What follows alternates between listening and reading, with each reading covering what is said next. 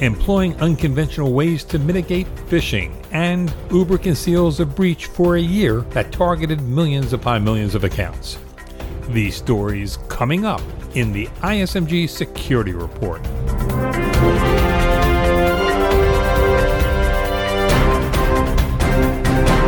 Hello, I'm Eric Chabrow.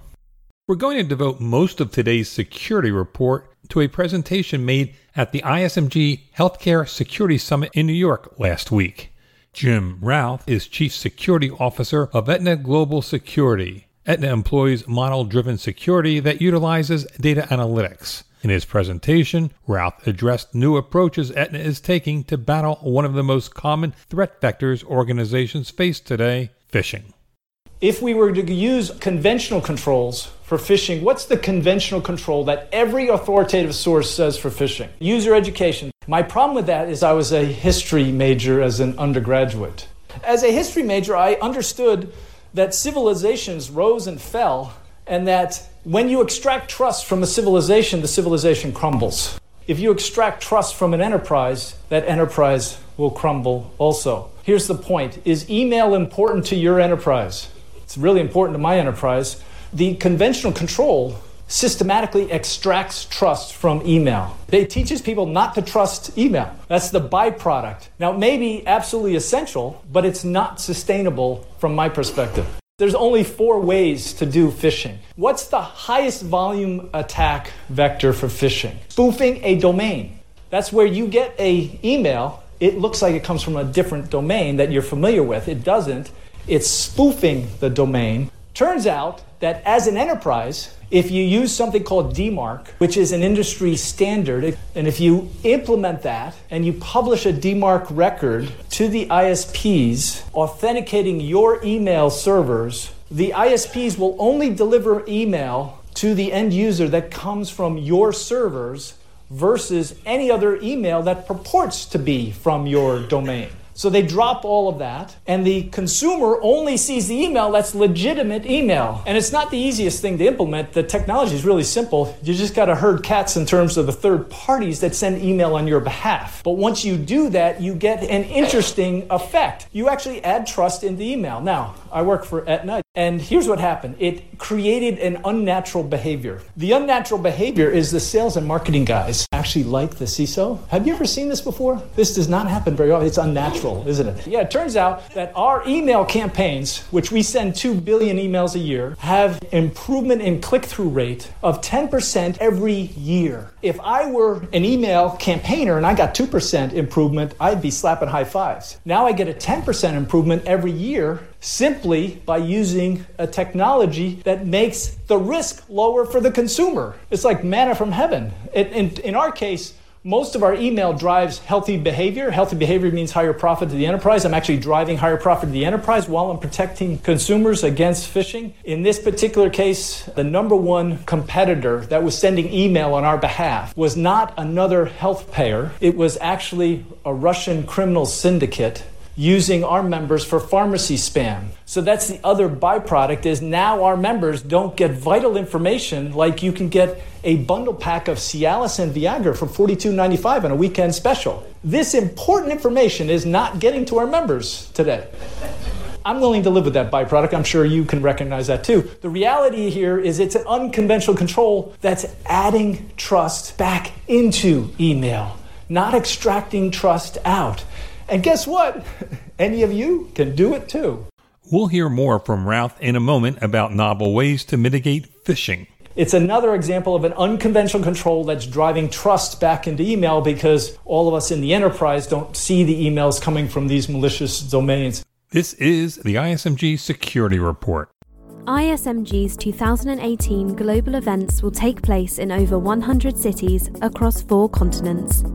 Don't miss the opportunity to meet with over 5,000 senior information security professionals and leading technology vendors from around the world to discuss the most pressing cybersecurity issues we face today.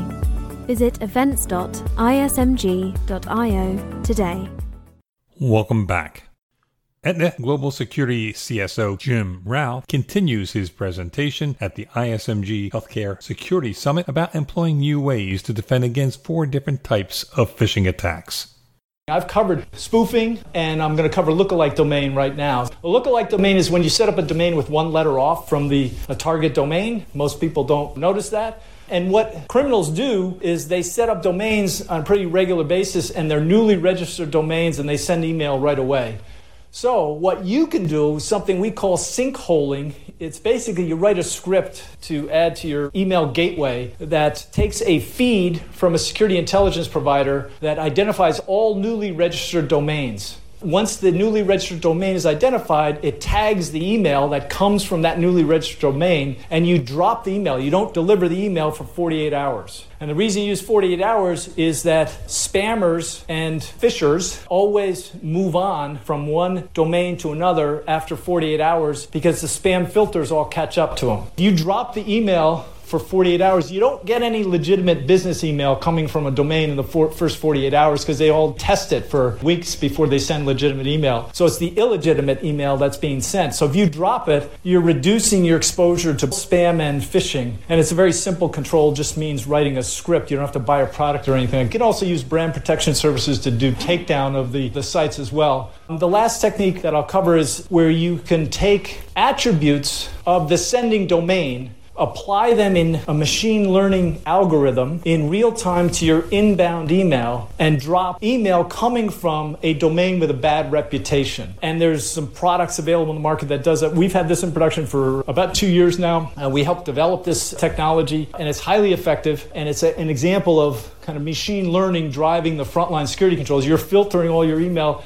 The fourth technique that's used today is the fastest growing of the techniques that I've introduced you to.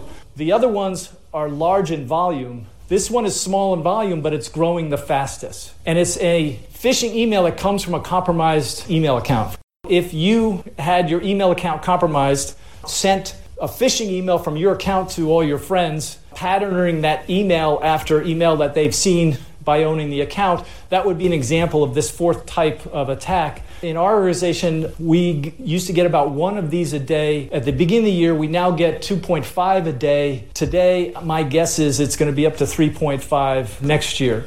More and more of phishing attacks are going to use this vector. Why? Because the credentials can be had. All of the phishing controls that we have in place are designed to protect the other types, not this type. But what I will tell you is I'm working right now on developing a machine learning algorithm to identify this type of email, and I'll have it in place by next year. And so help is on the way, but right now we're relying on that. But I mentioned taking domain attributes. Turns out there's 29,000 servers that send email to Aetna on a daily basis. When I apply some heuristics to them, I can identify that some of them are our own servers, some of them are good servers, some of them are benign, and some of them are malicious. And I can do this because I look at the attributes of the domain sending the email and figure out the patterns of what's a bad attribute for a domain that sends a lot of phishing and fraudulent email. And then I apply that in a machine learning algorithm on the inbound side and then drop it. Don't deliver that email daily. It's another example of an unconventional control that's driving trust back into email because all of us in the enterprise don't see the emails coming from these malicious domains. All of these are examples of unconventional controls, but they're also model-driven unconventional controls. That's Aetna Global Security CSO, Jim Ralph. We'll have more presentations from the ISMG Healthcare Security Summit in coming editions of the ISMG Security Report. You're listening to the ISMG Security Report on ISMG Radio. ISMG, your number one source for information security news. Finally, the ride-sharing service Uber's reputation could be soiled over how it handled a cyber attack. ISMG Security and Technology Editor Jeremy Kirk explains. As if it didn't have enough trouble brewing on other fronts, Uber paid two hackers $100,000 to keep quiet about a 2016 breach. It exposed 57 million accounts belonging to customers and drivers. Bloomberg reports that the data included names, email addresses, and phone numbers for registered users. It also included personal information for 7 million drivers and 600,000 driver's license numbers. Uber's belated disclosure roughly a year later comes as U.S. legislators are investigating personal data security since credit bureau Equifax announced a massive breach in early September. Uber's breach is likely to prompt further concerns over how quickly companies notify their customers of breaches. It also raises questions as to whether organizations are adequately auditing their systems for holes and mistakes that hackers can exploit. The $100,000 payment is also raising eyebrows. The New York Times reports that Uber required the two hackers to sign a non-disclosure agreement to conceal the damage. The publication reported that Uber positioned the payment as a bug bounty rather than a ransom. If true, the revelation strikes some security experts as worrisome. So when is a ransom not a ransom? Data breach expert Troy Hunt tells me the answer is when you retrospectively make it a bug bounty. According to Bloomberg, the two attackers obtained login credentials from a private GitHub site used by Uber's engineers. Those login credentials were then used to pull data from an Amazon Web Services account, which contained an archive of rider and driver information. After obtaining the data, the attackers emailed Uber. Uber says it identified the two individuals responsible for the breach and that it obtained assurances that the data had been destroyed. That is raising concern. Hunt says that most bug bounty programs have rules that would disqualify claimants who downloaded such a large amount of data from a system. Uber launched a bug bounty program in March 2016 with HackerOne, which is one of several companies that sets up structured rewards programs for other companies. The programs have largely smoothed out often escalating conflicts between companies and independent researchers who find security flaws. Many questions remain, such as why Uber didn't notify regulators at the time of the breach. But if it turns out Uber has repackaged a breach as a more benign security incident, regulators are sure to challenge the company. For Information Security Media Group, I'm Jeremy Kirk. That's the ISMG Security Report. Our theme is by Ithaca Audio. I'm Eric Chabrow. Catch you next time.